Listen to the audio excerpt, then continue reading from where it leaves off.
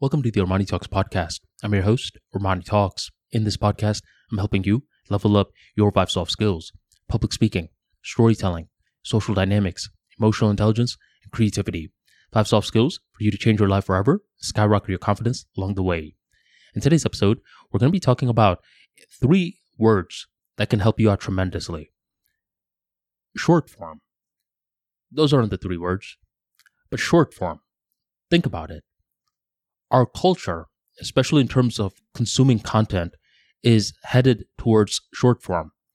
There are content creators who produce long episodes, then they chop it into little pieces and disperse it to the masses because they understand that the masses cannot consume the entire podcast episode. Instead, they're going to see clips of it, and people who are interested of the clips will come and consume the long episode. Somewhere in our strategy, a short form is being leveraged. Now, some people will say, well, this isn't good. I mean, look at the concentration levels plummeting day by day. This sucks. Short form sucks.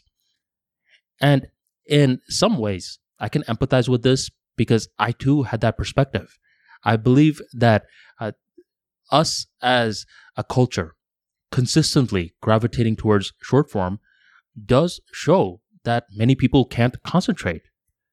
But in the same breath, I also believe that there's a certain benefit to short form, and that is that us as creators, we can focus on what really matters. See, those are the 3 words that encompass today's episode. What really matters?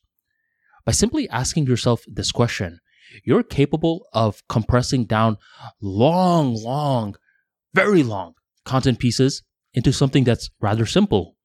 If you're someone that struggles with rambling and you don't know how to turn your 15-minute speech into a 5-minute speech, simply ask that question, what really matters? And no need to answer it immediately. You could just wait some time. You could possibly go take a nap.